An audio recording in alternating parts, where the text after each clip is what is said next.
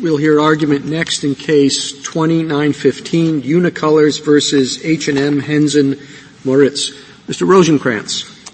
Thank you, Mr. Chief Justice, and may it please the Court. The question here is what state of mind a copyright infringer must prove to establish that an applicant included inaccurate information, quote, with knowledge that it was inaccurate. The answer is that it requires subjective awareness of what? Of the inaccuracy itself.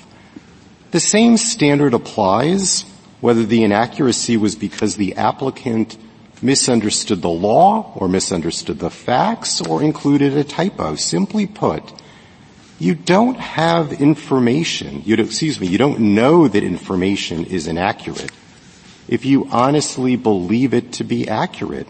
The safe harbor of Section 411B does not suggest an exception when that belief exists because you did not predict where the law would go or you did not know how the law applies to the facts. This Court can get to that result through two separate routes. The first is the plain text and the second is a presumption. No court in a century had invalidated a copyright registration based upon an innocent legal error, and Congress is presumed not to have radically changed that rule by hiding that change in the word knowledge. Like the courts, Congress considered it more important to give authors and artists an effective remedy against IP thieves than it was to demand perfect compliance with complex legal requirements in a form. The Ninth Circuit's rule will wreak havoc. Every time a court decides an unsettled question of law, it would cast doubt on the validity of countless registrations. Now, there are three specific points to make about the text here. The first is that Section 411B starts with a default rule that a registration is valid, quote, regardless of any inaccurate information. So that means without regard to whether that information is a fact or a legal conclusion. Second, Section 411B is pretty unique among the statutes that this Court has encountered in the past in that it's not requiring knowledge of several elements and all you have to do is figure out which one needs to be knowing.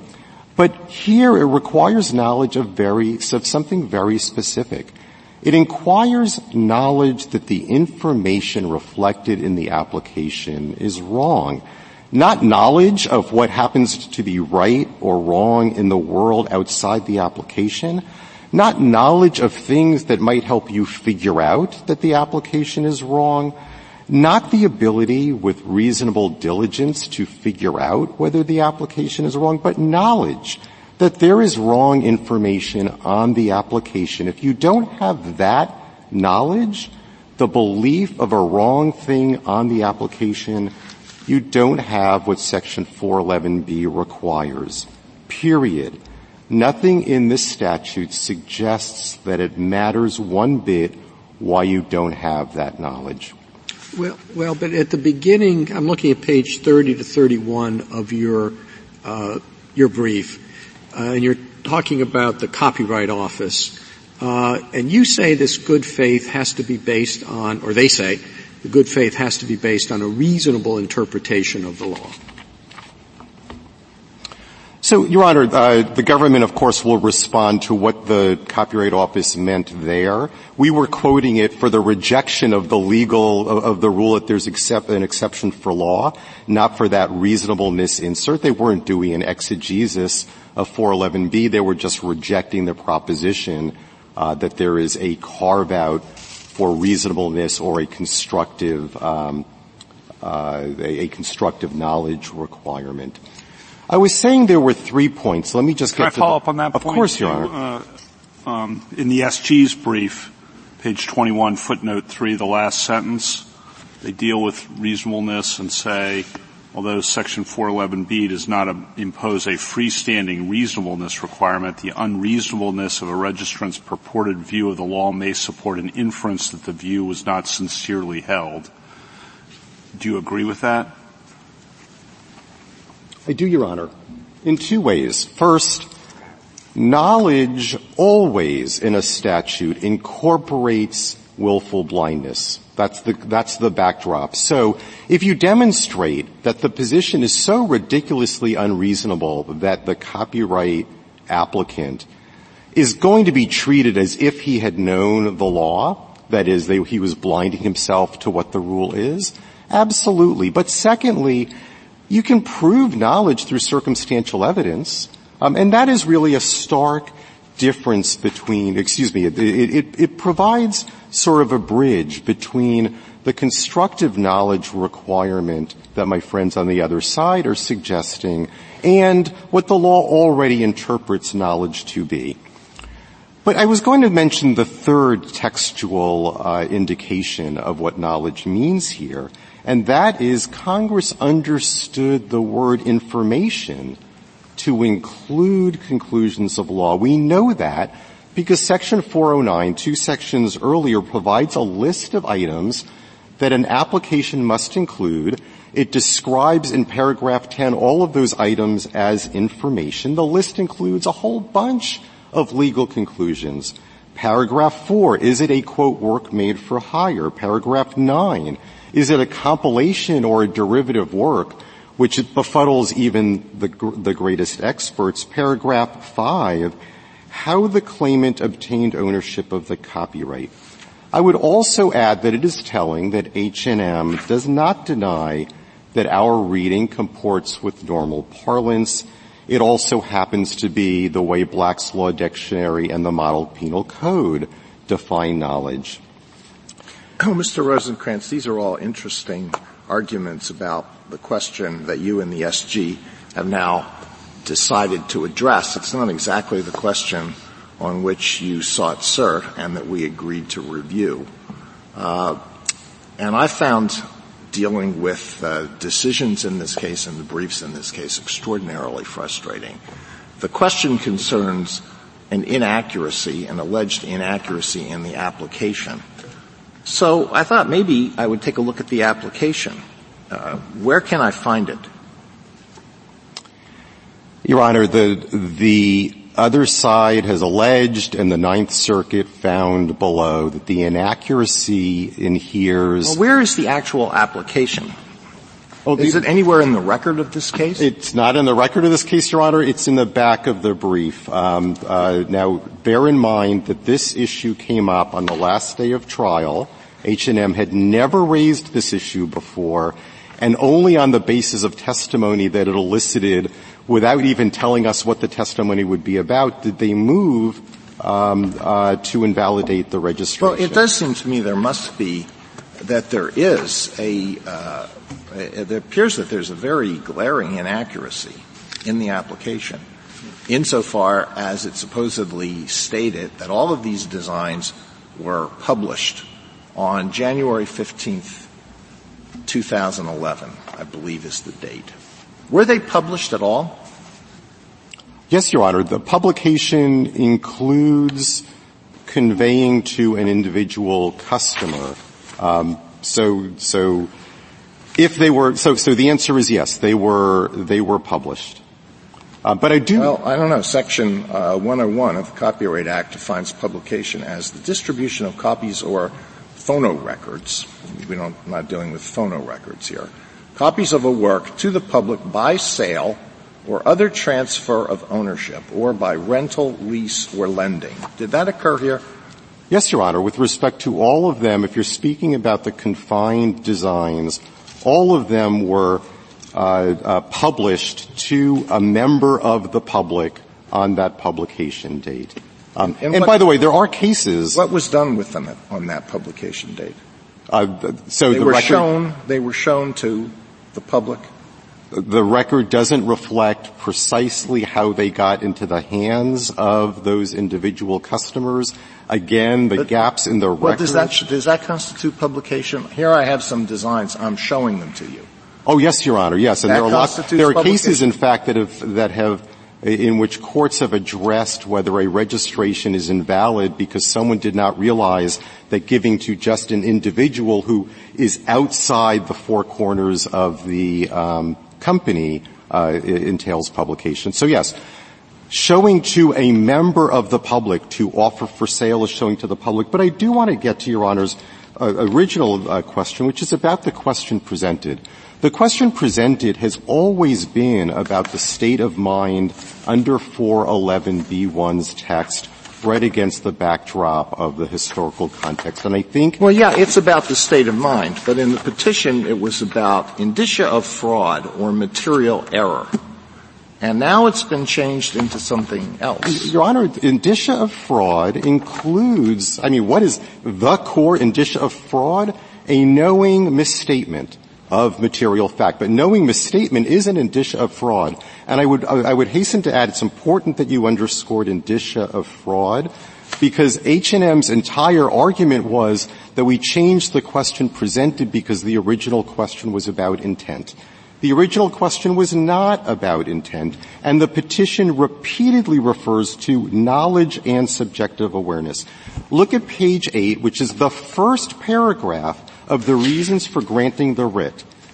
It complains, quote, there was no evidence that Unicolors knew, language directly out of 411B, that it was making an error when registering its group of designs as required by the Pro-IP Act. We said it again at petition page 5. We talked about intent to defraud or knowing falsehood. We said it again at petition page 15, note 9, and petition page 13. And I would note that H&M does not dispute that the position we articulated in our reply brief is exactly the same as the Mauritz position we took before the court. I understood the Ninth Circuit to find that the inaccurate statement was an implicit representation that all of these designs constituted a single unit of publication. Yes, correct, Your Honor. That is what the Ninth Circuit found. And do you understand that the completion of this form in the way that it was completed to constitute an implicit statement about that? I personally do not, but as this case got to this court, both parties assumed for purposes of argument before this court that the Ninth Circuit got that right. We did not appeal that piece of it. We appealed the logic that the Ninth Circuit applied once it had drawn that conclusion.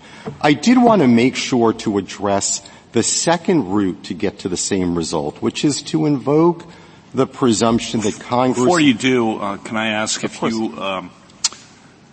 we agree with you on this argument, just to be clear on the roadmap, the Ninth Circuit on remand would have to decide whether, in fact, you did have knowledge or not. Is that correct? No, Your Honor. The district court already found that in an undisturbed... So you think that's not open to the Ninth Circuit hasn't reviewed that, correct? And H&M appealed that, whether in fact we had subjective knowledge. It just seemed to me the SG says vacate, you say reverse. I think the vacate and remand, because it seems to me that issue is still open. I don't know if there's anything to it, but technically it seems open. Sure enough. the H&M's primary argument below was that we lied when we said that it was it was not a single unit of publication, and that lie would have to entail that the applicant did not have the subjective knowledge that that was not the law at the time. So sure, the Ninth Circuit would have to decide that. But I did want to address the common law way of getting to the same result, which is the presumption that Congress would not have hidden in the word knowledge an intention to override a century of common law. Common law had a clear answer to the core question here. You don't strip IP rights for a misunderstanding that is based on a legal misunderstanding. We cited many cases excusing all sorts of legal errors, and H&M does not address any of them. Courts, sure, they had different formulations, but they all got to that one answer in different ways. They all got to that same answer. At an irreducible minimum, the doctrine required subjective knowledge of an inaccuracy. honest legal errors were not a basis under common law for invalidating copyright registrations. And it's telling that H&M could not find a single common law case in which a court distinguished inadvertent legal mistakes from inadvertent mistakes of fact, nor anyone that was applying, any common law case that was applying H&M's proposed constructive knowledge standard. Some courts may have added additional elements, but those additional elements never subtracted from that bare minimum. And the last thing I would say is that it makes no sense that Congress would ever have wanted to do this. Why would Congress have wanted to punish lay people for legal mistakes and not punish them for factual mistakes, especially since lay people are way more likely to understand the facts and know them than the law? Congress made a sensible decision not to strip authors of... I understand you want to make this about lay people, artists and poets, but there's an argument here that your client is not an artist or poet, that your client is a patent troll. I'm not making the allegation.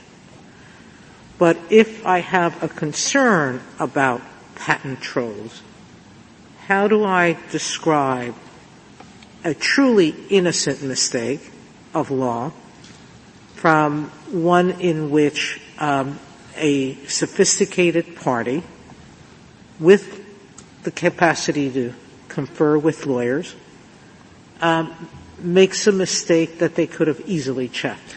Well, Your Honor, so... Now that's, the premises there are all subject to attack because this is the first time that the single publication rule was announced, but let's talk about the trolls. So I do want to talk about the trolls, both the allegation but I will start with the core legal question that you're asking. That's the beauty of willful blindness. A constructive, if I may finish the answer, Your Honor, the constructive knowledge reasonable person test would apply across the range of every possible person. It's not a good fit for the wide range and variability of the sorts of applicants that file copyright applications. If H&M had evidence that our client was willfully blind to the truth about what the single unit publication rule meant when we were following guidance that was actually pretty clearly on our side, but at worst ambiguous, they can present it, but they had none. I do have to get to the question of, if I may, Your Honor. Maybe of course. The second round there. Thank you, counsel. Justice Thomas? Yes. Mr. Rosenkranz, I'm still stuck a bit on the question presented. In your question presented, in your cert petition, you refer to whether or not 411 requires a referral to the Copyright Office where there is no indicia of fraud. In your new question presented, you focus on whether that knowledge referred to in the previous paragraph, whether that knowledge element precludes a challenge to a registration, whether the inaccuracy from the applicant's good faith misunderstanding of a principle of copyright law. Those are two different questions. Why shouldn't we dismiss this as improvidently granted, since the focus in the initial QP is on fraud, not on knowledge? Well, so Your Honor, there are two pieces to the question. The first is you asked about requiring referral. Nothing in the petition or the brief in opposition or the reply talks about requiring referral. We were debating the basis on which a referral was made, which is the state of mind. The second piece, Your Honor, was requiring indicia of fraud. It was called the doctrine of fraud on the Copyright Office. We have in 411B all of the core elements of fraud. A knowing misstatement of a fact that is material. So the fact that 411B doesn't specifically use the word fraud doesn't mean we change the question presented, and the entire petition was about that state of mind. Well, if you were accurate then, why didn't you simply retain your question present? Your Honor, we did what advocates do before this Court all the time and what's permitted under Rule 24.1. We focused the question presented more directly on the key vulnerabilities of the Ninth Circuit's opinion, which was reflected in the byplay between the cert petition and the brief in opposition as to what the question presented was. And certainly by the time this Court got to the reply brief, it was very, very clear on page 1 of that cert reply, we were talking about the critical, what we called the critical legal issue, which was the Ninth Circuit's holding, carving out mistakes of law from 411B's safe harbor. Justice Breyer? Justice Alito? Well, in your petition, you said that the Ninth Circuit's misinterpretation of Section 411B widened a dire circuit division that must be addressed. If you had framed your question in the petition the way you framed it in your brief, could you have alleged that there was a dire circuit split? Yes, Your Honor. The circuit split alleged in the petition was the Ninth Circuit against the 11th Circuit. That was it. The Seventh Circuit had some good language as well. It is the same exact disagreement.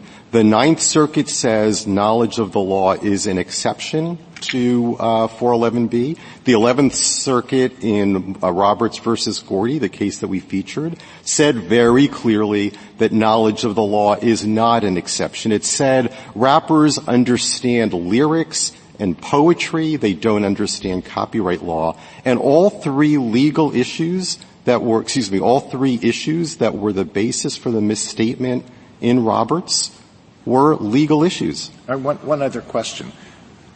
In what way could you have been benefited by attempting to register all of these designs on one application as opposed to using a separate application for each design? Now, it reduced the fee that you had to pay. Could it have helped you in any other way? It could not have helped us in any other way, Your Honor, and that's exactly why Congress wrote the statute the way it did, because there's very little benefit in litigation from anything that ends up being wrong on an application. But in this one in particular, let's just be clear. Under the Ninth Circuit's theory, we saved $65 by not dividing the confined from the unconfined. But we didn't win any litigation advantage or any other advantage. Justice Sotomayor? Justice Barrett? No. Thank you, counsel. Thank you,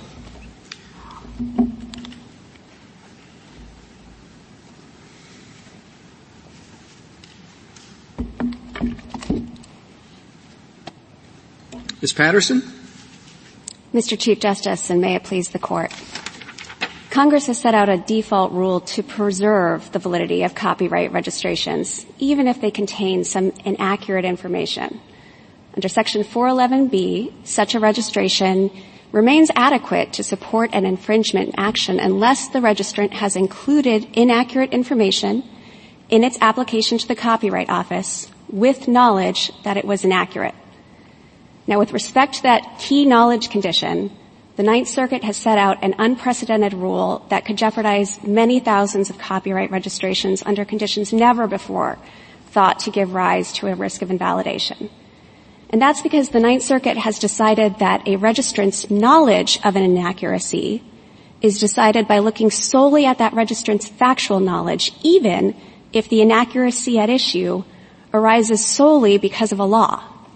And that was error. We think that in order to risk invalidation of your registration, a registrant needs to actually be aware that is submitting an inaccuracy, and that is just as true of legal inaccuracies as it is of factual ones. I welcome the Court's question, or I'd like to turn first to the Ninth Circuit's rule as actually applied in this case. I think there's some suggestion by a respondent of an alternate rule, a constructive knowledge standard rule. And in fact, that appears to be the sort of frontline defense of what the Ninth Circuit did here. That standard appears nowhere in the Ninth Circuit's decision. The Ninth Circuit did not say, well, we think Unicolors should have known the correct requirements to submit a single unit of publication and flouted them, and therefore we are going to hold them to their error. The Ninth Circuit said that it was irrelevant whether they knew what the requirements to submit that type of application were, whether it knew of the bundling requirement that the Ninth Circuit decided exists under the regulation. So even if this Court decides that some form of constructive knowledge is necessary, that would require a remand. Well, but what do you think of the constructive versus actual debate? We think it needs to be actual knowledge, Your Honor, and that's for essentially three reasons. The text of 411B itself, the text of the rest of Title 17, and the context in which Congress enacted Section 411B. So just looking at the word here, it's just knowledge. It's unadorned by any constructive knowledge standard. Now, in the rest of Title 17, when Congress wanted to impose a constructive knowledge standard, it did so very carefully. We cited a list, and I think Petitioner added to it, of various provisions where Congress had said things like knew or should have known, had reasonable grounds to know, acted in deliberate disregard or recklessness. We think that shows that if Congress had wanted to have a constructive knowledge standard here, it would have said so. And that's not only because it didn't have any indicia of a constructive knowledge standard, but because in the copyright context, Congress has carefully calibrated the type of constructive knowledge standard it wants. You know, having reasonable grounds to know, being aware of actual facts or circumstances, which are written into some of these standards, is quite different than acting in deliberate disregard or recklessness or ignorance. So willful blindness wouldn't be sufficient? We do think willful blindness is a form of actual knowledge, so that by using the word knowledge, we think Congress meant the real sort of knowledge, actual knowledge, and that would, under the principles announced in cases like Global Tech and Intel, of course, carry with it willful blindness. But on the theory that willful blindness you really do know? Yeah, and that's why you're not looking? That's the theory? Yes, Your Honor, and I think that I think it's in Global Tech, the Court, posits that you can think of it as an exception to actual knowledge, or you can actually think of it as a form of knowledge. Of course, to reach willful blindness, you have to be aware that there's a high probability that a certain fact or condition is out there, and take some steps to avoid coming into, present awareness of it. So I think regardless of how you conceive of it, willful blindness, if a defendant could show that a registrant had willfully blinded themselves to either the legal requirements or the underlying facts of its conduct, yes, I think that you could satisfy 411B1A. How about unreasonableness? Pardon? How about unreasonableness? No, Your Honor. I think that's where the respondents suggest a constructive knowledge standard, that you have to have a reasonable basis for your subjective belief. We don't think that's the right standard. We think that if you honestly believe or are honestly just ignorant of the exact definition of, say, publication or single unit of publication registration requirements, that simply being sloppy or negligent in filling out your application should not give rise to a risk of your registration being invalidated, which is that the interpretation that the Copyright Office has adopted? It talks about a reasonable interpretation of the law. I think you're referring to its response in the Fashion Avenue case. And I think if you just read the last few pages where that reference comes up, it's clear that the Copyright Office was not trying to explore the parameters of what knowledge might mean. It was simply it comes right after the reference to the gold value case. That's the Ninth Circuit's predecessor decision to this one. I think respondent is probably correct that under gold value, the Ninth Circuit left itself some wiggle room for the type of constructive knowledge standard that the respondent is pressing here. And so when the Copyright Office there referred to a reasonable basis. I think it was just echoing what the Ninth Circuit had already said. Ms. Patterson, I had read earlier page 21, footnote 3, the last sentence of your brief, where I thought you did a nice job of bridging the reasonableness into the knowledge requirement. So I hope you still agree with the last sentence of footnote 3. Absolutely, Your Honor. We think if somebody is adopting just a manifestly unreasonable interpretation of either copyright law or a story about what their own conduct was or what they meant it to be, of course an infringer can say, can tell a fact finder, that's evidence that they either actually had knowledge and they're just lying about it, or that they were willfully blinding themselves to the truth of either the facts or the law. And it is important to remember that these types of scienter determinations are going to be made by a fact finder. You are free to make your arguments that someone is not telling the truth when they disclaim knowledge of including inaccuracies. The only question is, what standard should we apply when we're looking at that scienter requirement? And here, where Congress has specified very precisely the thing that you need to know, knowledge that the information included in your copyright application was inaccurate, we don't think it makes any sense to take the law into account in what it means to be inaccurate, to take the law into account in what it means to be information, but then all of a sudden, at the knowledge inquiry, to look only at the facts. That just does not make sense, and it has never been the law throughout many decades under what was often called somewhat colloquially the fraud on the Copyright Office doctrine. There are variations on how courts applied this doctrine, but the sort of through line are the two that ended up in 411B, a knowing misstatement and materiality, that it actually could have affected the registration process. So never before could a court invalidate your registration and not even let you get in the courthouse door because they thought you should have known the law that it has now announced when you were filling out and checking boxes about published or unpublished, derivative work, not derivative work, works for hire, not works for hire. These are not self-evident concepts, to say the least. Just for my own edification, what is required for the publication of a design? Under 101, the basic rule is that if you distribute it to the public by sale or other transfership of ownership, or you distribute it to a group of persons for the purposes of further distribution or sale, that will constitute publication. And what if you just show it to potential customers? That's all you do. You just show it to potential customers or potential salespeople. Is that publication? We are wading into the depths of Chapter 1900 of the Compendium of Copyright Law, which is devoted entirely to the various scenarios that can constitute publication or not constitute publication.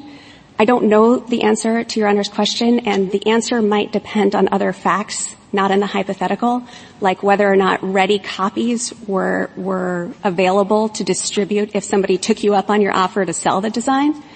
And so I think this just highlights that it's often not going to be self-evident to a registrant whether or not they have unwittingly entrenched a legal inaccuracy in their doctrine. What do you understand to have been the inaccuracy in the application here? I understand there to be two possible inaccuracies. One is the publication date, whether or not all 31 designs were actually published on that date. We understand there to be something of a factual dispute as to whether or not all of the designs were placed in the showroom and some were pulled back later, what exactly a confined design meant, and we're not prepared to opine on that question. We leave that to the parties. The second is an implicit representation, and this is the one that the Court of Appeals focused on, that the group met the requirements for the group registration option encompassed in the single unit of registration regulation. Do you think it's fair to infer that from having filled out the form the way it was filled out? I think it's fair to infer that they thought they could register them all as a group, as a single unit, yes. Last question, I'm sorry for these technical questions, but we do have a concrete case before us in addition to this interesting legal issue. What would be required for designs to constitute a single unit of publication? I think if all of the designs had the same copyright claimant, here Unicolors, and they all had been published on the same date, published together, that's a start. As of 2014, the Copyright Compendium has clarified that to avail yourself of that group registration option, it actually needs to be bundled together as a physical unit. The example given is something like a board game. If it had independently copyrightable elements within the board game, the design of a board, an instruction booklet, figurines, you could accomplish a registration of all of those potentially severable copyrights through one registration. I will note that in 2011, when these registrations were made, the bundling requirement, which we agree exists and which the Ninth Circuit found and which is now entrenched in our compendium, had not been written into the guidance that we give registrants. In your brief, you say that the case should be vacated and remanded for further proceedings. Does that include proceedings in the Ninth Circuit on whether they agree with the district court, I guess, that there was or was not knowledge here?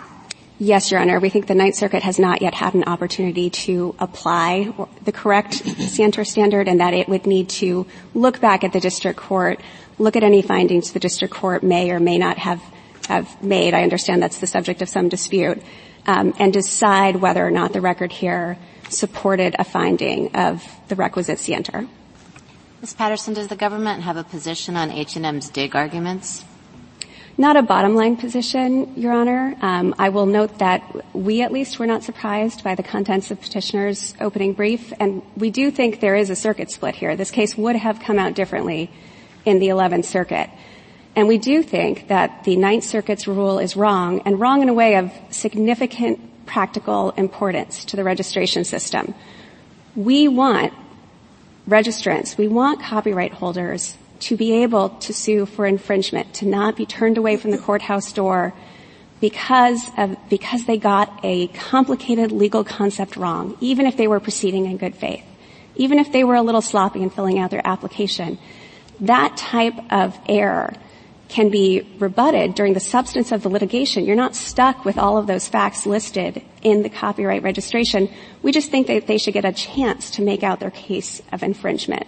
So we do think there's a split. We think it's important, but we presume the court knows best the parameters of the question on which it granted certiorari. So we would leave that decision to the court. Thank you, counsel. Justice Thomas?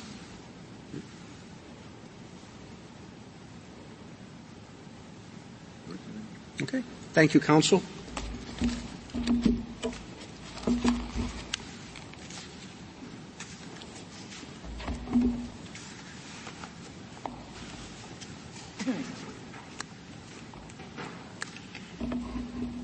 Mr. Stris?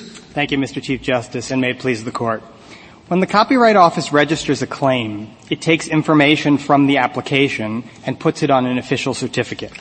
That certificate confers litigation privileges, including access to statutory damages and attorney's fees. If information provided by the applicant turns out to be inaccurate, those litigation privileges are not revoked, subject to one important exception. The exception applies only if the inaccurate submission caused the Copyright Office to register a claim that would otherwise have been refused. And even then, the copyright owner only loses litigation privileges if it included the inaccurate information knowingly. In this case, Unicolors convinced the Copyright Office to register an ineligible collection by inaccurately listing a single date of publication for 31 unrelated designs that were published separately on different dates. Yet here, Unicolors insists that it should retain its litigation privileges because its inaccuracies were allegedly the result of its mistaken understanding of the law. Even if that argument were properly presented, it's not, and I'd like to address that a little bit later, it's wrong on the merits. Section 411B doesn't excuse mistakes of law at all. Mistake or ignorance of law is no defense unless a statute explicitly indicates otherwise, Section 411B does not, and for good reason. It would remove the incentive for applicants to engage diligently with the Copyright Office. At a minimum, 411B doesn't excuse unreasonable mistakes. Courts regularly interpret knowledge to include constructive knowledge, and context compels that reading here. I welcome the Court's questions. Otherwise, I will begin with our argument on the object of knowledge in 411B, that it extends only to the facts that render the information inaccurate. Could you go back to the change in the question presented and comment on Mr. Rosenkranz's argument? Certainly, Justice Thomas. So I want to comment on two levels. One has to do with what are the inaccuracies, what was argued, and what happened. And then the other is what was fairly included in the question presented. So I think I'm going to take them in that order because I think it will be clearer, I hope. So we alleged, and I don't think this is controversial, that Unicolors it's not controversial that we alleged it, that Unicolors knowingly misrepresented that all 31 designs were published on January 15th, 2011. You see that in our red brief. We cite where we alleged it, PADAP 9A. That's what the Court of Appeals said. Unicolors responded that it did publish all of the designs on that date, as a matter of fact, because that's when they placed them in their showroom. The district court agreed with Unicolors. The Ninth Circuit agreed with us. You don't need to take my word for it because it's in the petition. If you look at page 5 and 6 of the petition, this is very important. What my friend wrote was that Unicolors registration indicated that 31 designs were first published on January 15th, the date on which the group was placed in Unicolors showroom for customer viewing. Then it continues. There's no evidence in the record that any of the designs were not published with the rest of the group. In other words, put on the showroom in that date. Factual point. It continues.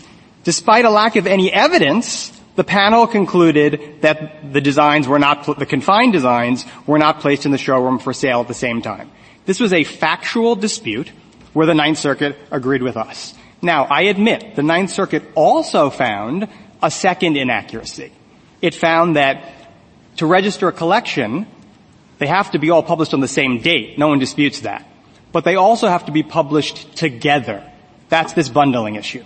For the life of me, I can't figure out how it's implicated by this case because they just weren't published on the same date. This alleged mistake of law, I don't see how it's implicated.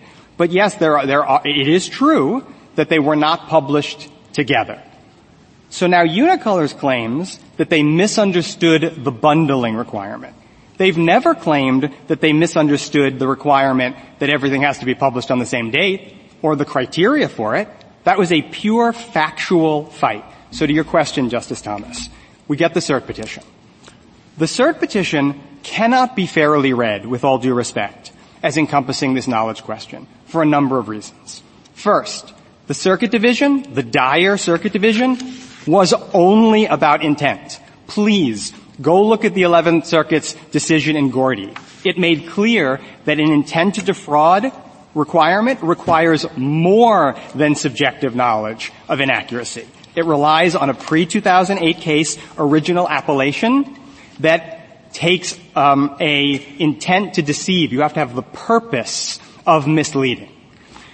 None of the other cases cited in the petition, none of them on the circuit split, had anything to do with knowledge or awareness. That's number one. Number two, all of the few mentions of knowledge. Can I interrupt you on number one? Please. I mean, I'm not sure how much of a difference there really is in this context. There might be a difference between knowledge and intent to defraud in other contexts. But in this context, I mean, how is it that a registrant knowingly misrepresents information on the application and does not intend to defraud? So I think there's a big difference. I want to be clear about our position on this. So whether or not the intent to deceive is a separate requirement has tremendous practical significance.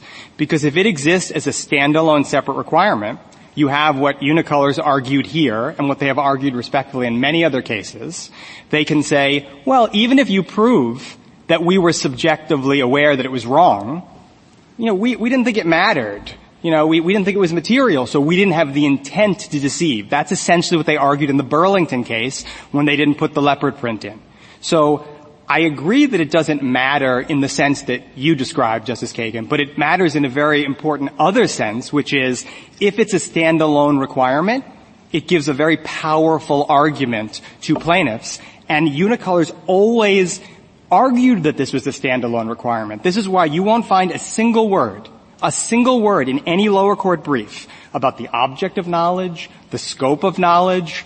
This was never being disputed. All of the fights about fraud on the office, whether there's an intent requirement, they assumed that knowledge was done. It was apart from knowledge, do you also have to have the purpose of defrauding? I guess I'm not understanding that. If you know that there's a material misstatement of law in an application you're submitting to the office, how do you not have an intent to deceive? You may not believe it's material.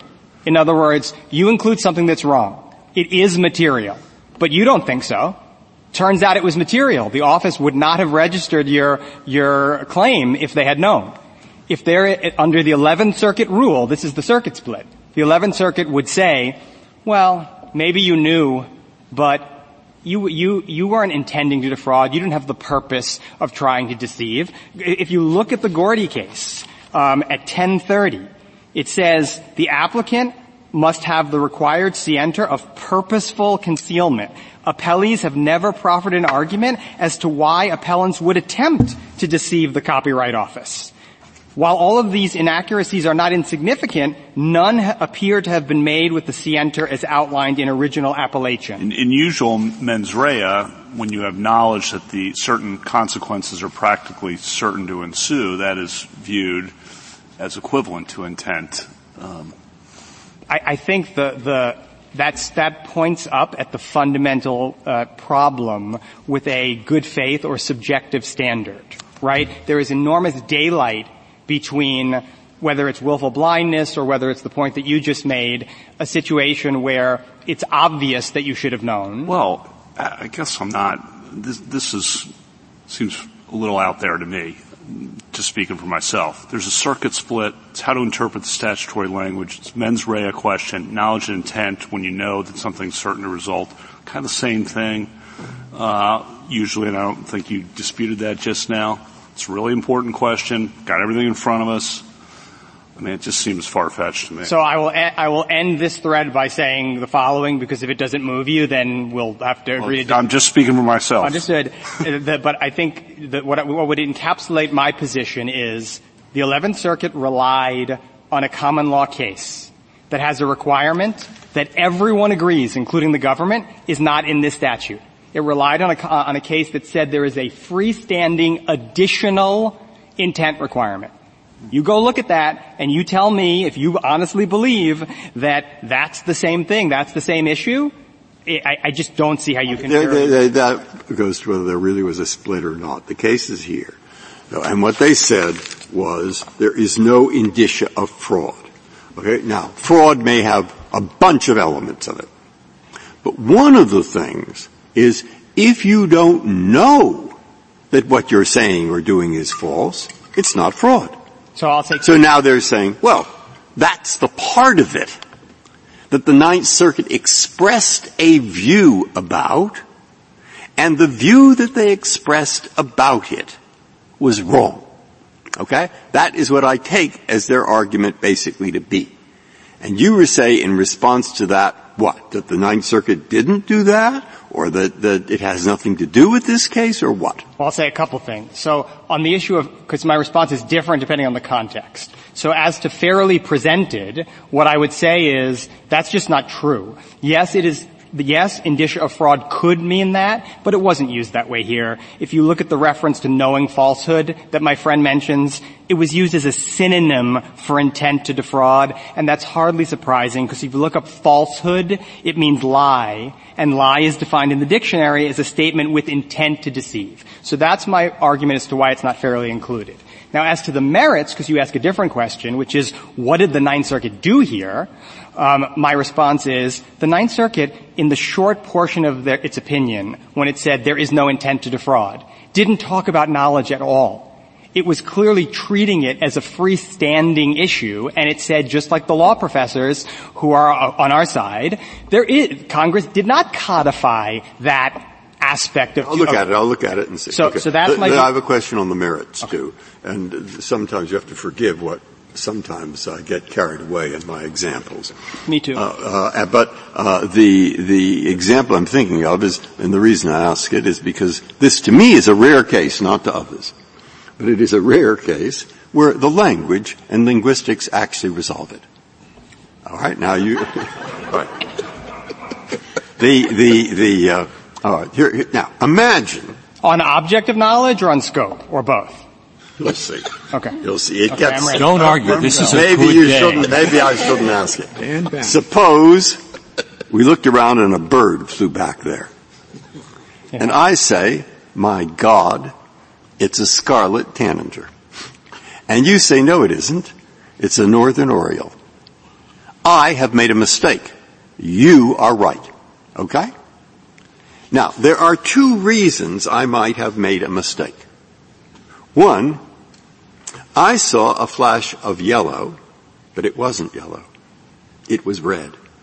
And you saw it. The second reason is we both saw exactly the same thing, but I don't understand the right use of the label. We made a mistake of whether it's a tanager or an oriole. I made that mistake, not a mistake in what I saw. How would we resolve our differences? We would call in an ornithologist, I guess. Now, I raise that example because this seems exactly the same thing. It isn't a bird, but it is the word single unit of publication. And we could make a mistake, you see, in what happened in the world, or we could make a mistake in how we apply the label. And in this instance, if we make a mistake as to how we apply the label, we call in a lawyer or a judge. So the difference really is between calling an ornithologist and calling a lawyer or a judge. And of course my question is, who cares? And why should the fact that we call the latter thing a question of law, but not the former thing, make any difference whatsoever to the proper solution to this case? So as I understand all of the birds and the structure there, that largely goes to what I'm calling the object of knowledge. So I want to take that first, but I think scope of knowledge is a separate issue, because first you have to assess what is it that you need to be aware of, and your two buckets go to that, and then there's a question of what type of awareness. So I think they're separate. So the reason why I think it matters is there is a long-standing background presumption that unless there's something in the text of the statute that indicates that you're supposed, that to your example, you're in the second world, that you're supposed to apply the fact to law, and that's the thing you're supposed to know, that's not the rule. Congress legislates against that. And there are tons of civil and criminal cases that apply this. I think the best one for us probably is German. Okay, so let's take a look at German. Whether something's a bona fide error, obviously that turns on subjective knowledge, right? An error is you believe something is true when it's false. Bona fide is, did you hold that belief? The only question before this court in German was knowledge of what? Is it a bona fide legal error? Does that count? Or is it only a bona fide factual error? Which is, in a sense, a variant of it's not exactly the same because they're discrete categories, but on one level it's a variant of what you ask. And as the dissent pointed out, the statute talked in terms of a violation, which denotes a legal infraction. But 7 justices said, nope, it doesn't excuse legal errors because of the background presumption.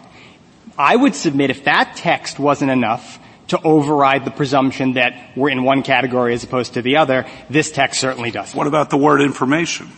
So that encompasses legal information, factual information, right?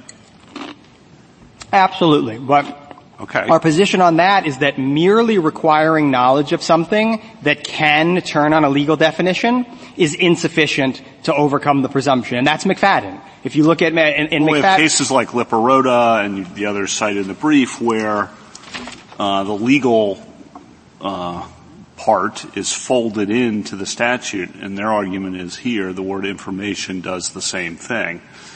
And I take your point, ignorance of the law is no defense is an old principle. It's got a lot less force in regulatory areas, number one, but it especially has less force when the statute itself, like Liparota, folds the legal portion in. So, your response on information. So a few responses to that. So the first is you said Liparota and the other cases. There are no other cases. Well, okay? No, they cite Safeco, McLaughlin, Rehave. Let me take them one by one because Kamal. Right. Yeah. Liparota is different, and your question I want to answer about Liparota. The other cases don't help them at all. Let's take Safeco.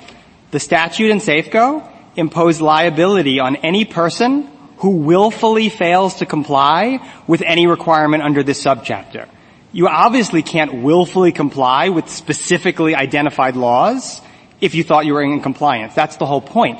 And we argued this. We explained if you look through the Copyright Act, you'll see many examples where Congress used the word willful. You'll see many examples where they specifically identified the law or the application of law to fact that you needed to know. I want to get to Liparota, though, because what I'm saying now doesn't... That's a problem. Well, I don't think it's a problem. I think that case is different. But so Safeco, totally different. McLaughlin, same thing. The opening sentence of that opinion, the question presented concerns the meaning of the word willful. Rehafe, it's a statute that required knowledge that you were unlawfully or illegally in the United States. None of those cases help. They have Liparota. Here's what I would say about Liparota. Can we just pause on Rehafe? Why doesn't that help them? Because it had one of the two textual cues that we explain evinces this. It specifically applied knowledge to that you were unlawfully or illegally in the United States. That's not what's happening here. Even in a case like Intel that this court had two terms ago, the statute there said you had to have actual knowledge of the breach or violation. And the government came in and in exchange with you, Justice Kagan, when you asked, well, what does it mean? Do you have to know the law? They said, no. Every circuit has agreed that knowledge of the breach or violation just means you need to know the constituent facts. Counsel, I'm confused. Do you agree that Congress can make a mistake of law? Lack of it, some sort of defense or part of an element? Yeah, either they can make it a defense or they can make it an element so it would negate mens rea. So they can do this. And they didn't here. Okay. And I guess I'm still stuck where Justice Kavanaugh is Rehafe. Why isn't this more or less identical to Rehafe? The knowledge of the information contained in the application or whatever the exact formation is false. And some of that is legal, some of it's factual. Justice Breyer's bird example is a delightful one. So there's a line. This is the position we would take. And certain things are obviously on one side of the line. And I'll give you examples from the Copyright Act. So Section 109D3 says the violator was not aware that its acts constituted a violation of Section 1002. That obviously is Congress displacing the presumption. Mm-hmm. Our point is this is not on that side of the line, and you ask, well, why is it different from Rehafe? Yeah, I still haven't really heard an explanation that I understand, at least on that one. Well, so Rehafe required that you know that you were unlawfully in the United States. Mm-hmm. That can only mean one thing, which is you had broken a specific law. And so information being inaccurate, it can be inaccurate for many reasons. Exactly. It can be inaccurate for reasons of mistake of fact or mistake of law. We don't know what an Oreo looks like, or we saw something different. And so our core position is not that it couldn't mean what my friend says, but that it's not sufficiently clear. Okay, so it could mean this. Congress can do this, and now we're just arguing about the clarity with which Congress needs to do this. Yeah, well, it's a textual. Is there a heightened clarity requirement you'd have us impose here? I don't think heightened clarity is required. I think we look at what Congress typically does, including in the Copyright Act. We see many examples of willfulness. We see many examples where the specific law is described. This looks like McFadden, and let's talk about McFadden for a second. Same thing. Application of law to fact. The Controlled Substance Act required knowledge that something is a controlled substance. This court distributed the word knowledge to all of the elements. Yet this court held that if the defendant knew the identity of the substance that he possessed, say heroin, that was enough because ignorance of the law is typically no defense. This, we submit, is on this side of the line. And I want to explain why, but I want to talk about Liparota first. So Liparota is really not a particularly powerful case, I think, for them, because not only did it specifically mention the law, but it invoked the rule of lenity. Liparota. That's after it goes through the full textual analysis, however, kind of an icing on the cake for us. I don't know how much of it is icing and how much of it is kind of core. Okay, but it goes through the analysis pretty carefully, and there is a dissent. Justice Brennan wrote the majority. It's pretty careful. Well, so let me point up a big picture as you think through, because I think one thing that is pretty much indisputable is there is a line. Congress can do it, and the question is, did they here? And so I would say two things as to why I think we're on the right side of the line. So the first one is, my friends offer no example of a statute with text that looks anything like this, where the presumption was displaced. I think that if we look for examples, I'll give them Liparota. If you want, I'll give them Rehafe. But you look at example after example in the Copyright Act, and it's very different language that applies. Can we talk about then the real-world implications of your position? Because I think that helps get at some of this dissection of the precedent. Yeah. So your position is even if someone is confused about the legal requirement of what unit of publication it is, honestly confused, truly confused, so there's no issue of lying, that they, when their copyright's infringed, they lose their ability to recover simply because they were honestly confused about a legal requirement and lose, in this case, some hundreds of thousands of dollars. So I'd say and the question is, what sense does that make if we're in the realm of gray area? I think it makes a lot of sense in two ways, in both directions. So let me take each of them. In terms of why Congress would want it, it makes sense. And in terms of why it shouldn't trouble you, it makes sense. I'll take them in that turn.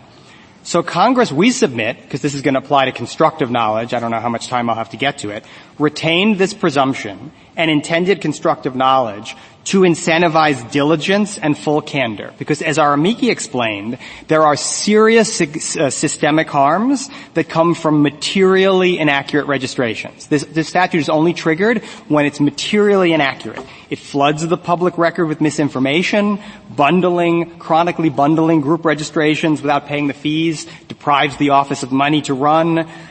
This chills creators. There's a lot of reasons to want to do it. So let me get to the core part of your question, which is, but is it fair? What about someone who had this belief? I would say two things. First, as a practical matter, diligent applicants don't face any meaningful risk of this because this is an interactive process where there are specialists at the office ready to answer questions and provide written guidance on almost every aspect of the form. If you provide relevant facts and correspond... Counsel, I'm sure there are probably two sides to the story about that, and how useful, and how the information you might get. And the other side of the story, of course, is, boy, this is a complicated process. There are volumes of important questions here that even the Solicitor General can't fully, understandably, no human alive can probably understand the whole of this chapter. And in that world, in a world of intense regulation, why I think what Justice Kavanaugh is getting at is, how would it be unreasonable or untoward to read Congress's to mean what it said here? Well, so I understand that there are good policy arguments on your side. I'm not disparaging that. I think but if there are good policy arguments on both sides, and one might take a different view than you about the helpfulness of and the ready availability of legal advice from the government to affected individuals, then what? So I'll say three things. So the first is, I don't know that I accept the premise this is what they said, and I want to get to the text in a minute. But the second thing I'll say is, there's a materiality protection here that I think is important. I can spot you everything that you just said, that it's complicated, maybe we don't know, etc. If you fully disclose facts to the Copyright Office, it is inconceivable to me that if they don't deny your application, which they regularly do, they regularly ask questions and say, oh, we don't think it was published, etc., that when they're asked, well, was it material? would we have behaved differently, that they're going to say it was. So I think there's a meaningful protection. But if you disagree with that, though, my more core answer is this is exactly the same that this operates in a number of settings, including German. Take German. German was a case where there was a circuit split. There was on-point circuit authority of the position that the defendant took. And the court still had no trouble finding that mistakes of law don't count because it was looking at the overall context of the statute. And so that kind of takes me to the first part of your question that I wanted to answer, which is, what did Congress say? Let's look at 411b1 and the word knowledge. Our position is that you have to look at this in context. My friends say, well, it has ordinary meaning. Knowledge means actual awareness. I don't agree with that. Knowledge is a legal term that court after court have held always requires context to determine what's included on the continuum from actual to constructive. The context here is incredibly powerful. 411 is one of 5 registration provisions. These are sections 408 to 412. If you look at how they work, they establish a formal process that's not just to protect copyright owners, not just to protect litigants, but to promote systemic objectives. You have to seek approval. That promotes copyright quality. Well, if a material inaccuracy caused something that wasn't appropriately registrable to be registered, that deteriorates copyright quality. You have to deposit a copy of your work that builds a public library. You have to pay a fee. And if you do all of those things promptly and correctly, you get a litigation privilege. And so our position in terms of looking at that context, when you have a word like knowledge that does not have, I would submit, the ordinary meaning that it's what you subjectively think, why would the government in that regime confer those privileges on an unreasonable error? So this is one of the things Mr. Rosenkranz says is that this is a system that is meant for people to be able to do it themselves, right? You don't want to have to hire some large law firm if you think you've got a, clever poem, I don't know, but something that should be copyrighted. You can do that yourself. But it's a system that relies on the honor system where the office doesn't independently verify information. And it's a system where when you have a constructive knowledge rule, that just means reasonable under the circumstances. So all a constructive knowledge rule would say is if a reasonable applicant, obviously Google is treated differently than a poet or artist because that's an applicant with heightened knowledge, etc. If a reasonable, regular copyright applicant would not have believed, assuming you reject my object argument, would not have believed that the ultimate representation was accurate, they don't get these special privileges. So a lay person who doesn't really know much about copyright but knows how to, write a book or whatever it is that's going to be copyrighted, they don't have to know anything. Is it simply a knew or should have known? It's knew or should have known. And it's very important here, Mr. Chief Justice, because the 500,000 claims are being registered each year. And you don't register a work, you register a claim. Meaning, the office relies on you as the applicant to pick the work. This goes to some of the questions you were asking, Justice Alito, of, does it matter that it's a group or not a group? Of course it matters. Registering a collection has a different criteria. You get different rights. All that's true. Just to go back for a second to the Chief Justice's question. Looking at your Mikey briefs, they're worried about copyright trolls. I'm worried about that. That's a problem. But if you think about it, Joe Smith, who's been down in the basement for 40 years writing the history of his dog's life, you see, is likely to be much more able to legitimately claim that he didn't know the law, on something than a copyright troll. If there's one group of people that it's going to be tough to make out a claim that they didn't really know the law, it will be the real copyright trolls because they say abreast of everything. So if that was Congress's effort, that would argue that they really didn't really the opposite of what you're saying. Well, as a practical matter, I don't know that I agree with you, and here's why. Trolls know less? So I don't think it matters whether they know less or more. Here's what I think matters. This has only been used 23 times in 13 years. if you go look at those 411B referral letters, look to see whether it's being used against repeat players. Repeat players have a number of techniques that they can use to try and game the system. And when the law is changing or when things are complicated, an actual knowledge, willful blindness standard is very hard to satisfy. It's putting a burden on defendants to say, you concoct as a sophisticated plaintiff any argument as to why, I thought I could group things together because of that, and you lose.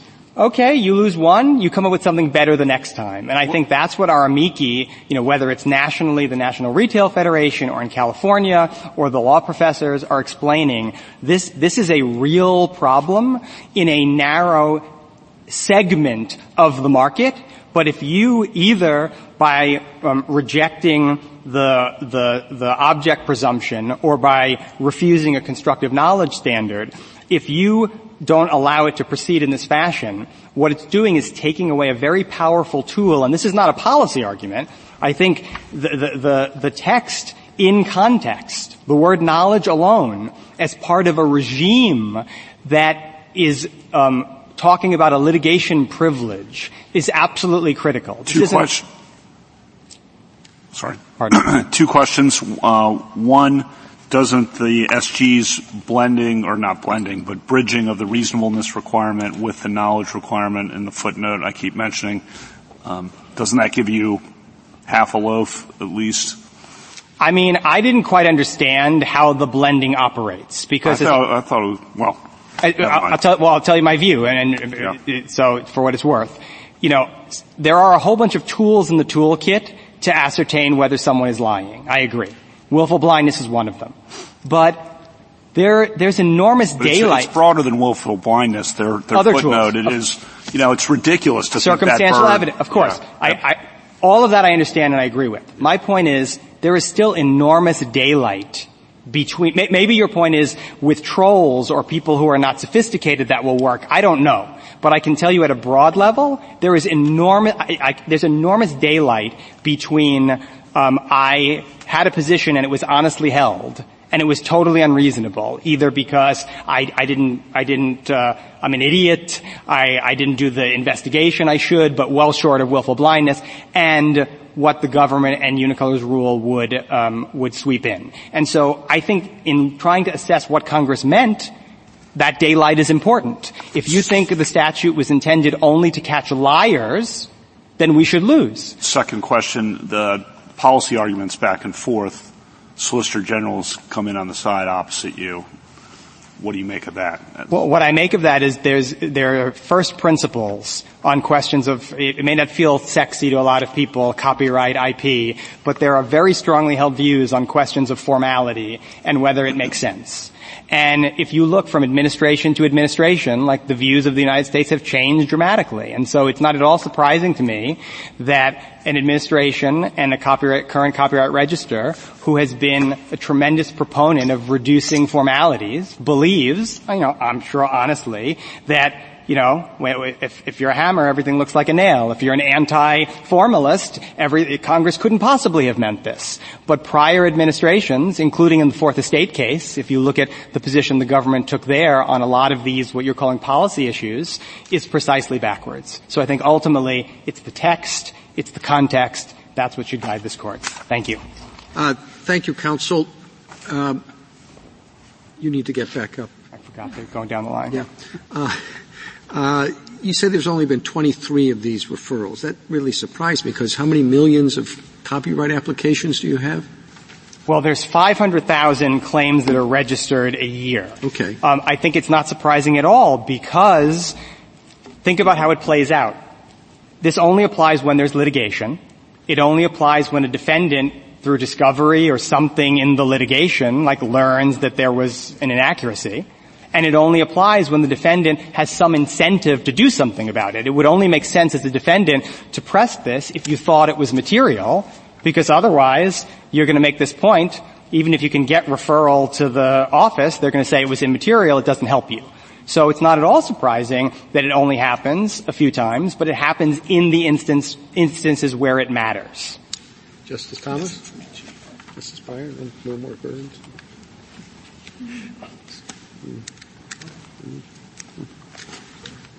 Justice Kavanaugh? No. Okay. Thank you, counsel.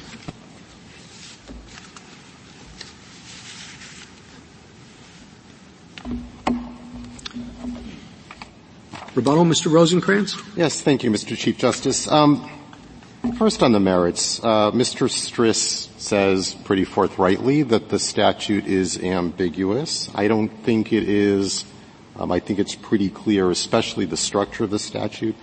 But what he hasn't talked about is how you break the tie. There is a presumption. He hasn't said almost anything about 100 years of common law in which no court ever did what H&M is asking this court to do.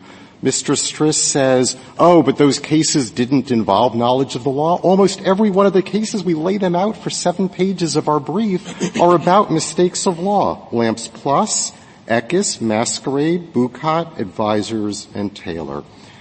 Second, Mr. Stris cites cases about other statutes with other language. He barely looks at this statute with this language. I agree with Justice Kavanaugh and Justice Breyer. Look at this statute. It's so much clearer than all of the other ones. Justice Gorsuch is right about Rahafe. That statute did not apply knowledge to the particular element, which was about the status of the individual. It said knowingly violating a prohibition, and then you've got to go look at the status of the individual who's not allowed to possess a gun. Chief Justice, you asked about the 23 referrals. Those 23 referrals are going to be 23,000 or hundreds of thousands if the rule is what H&M says it is. Now, all of a sudden, it will be a sport for infringers to try to find legal errors or any other sorts of errors in copyright applications, especially willful infringers who, like H&M, actually have no other defense. There were a couple of questions, including Justice Sotomayor's question early on about copyright trolls. I just have to say, for reasons that Justice Breyer gave, this case has nothing to do with disciplining trolls. H&M has no evidence that trolls are especially likely to make mistakes on copyright applications. I agree with Justice Breyer that if anything, they would be less likely to make mistakes. Now, if there is a problem with baseless infringement suits, defendants have all the tools they could possibly want, whether by showing that the design is unoriginal, that the defendant did not actually copy, or that the accused design is not substantially similar. And for bad faith suits, they will get attorney's fees. I mean, at the end of the day, Congress followed a century of finish your sentence. Of precedent in making a clear policy choice as to who should win in a competition between an artist who, as the district court here found, made a good faith mistake and a serial and willful infringer. If the court has no further questions, we respectfully request that the court reverse. Thank you, counsel. The case is submitted.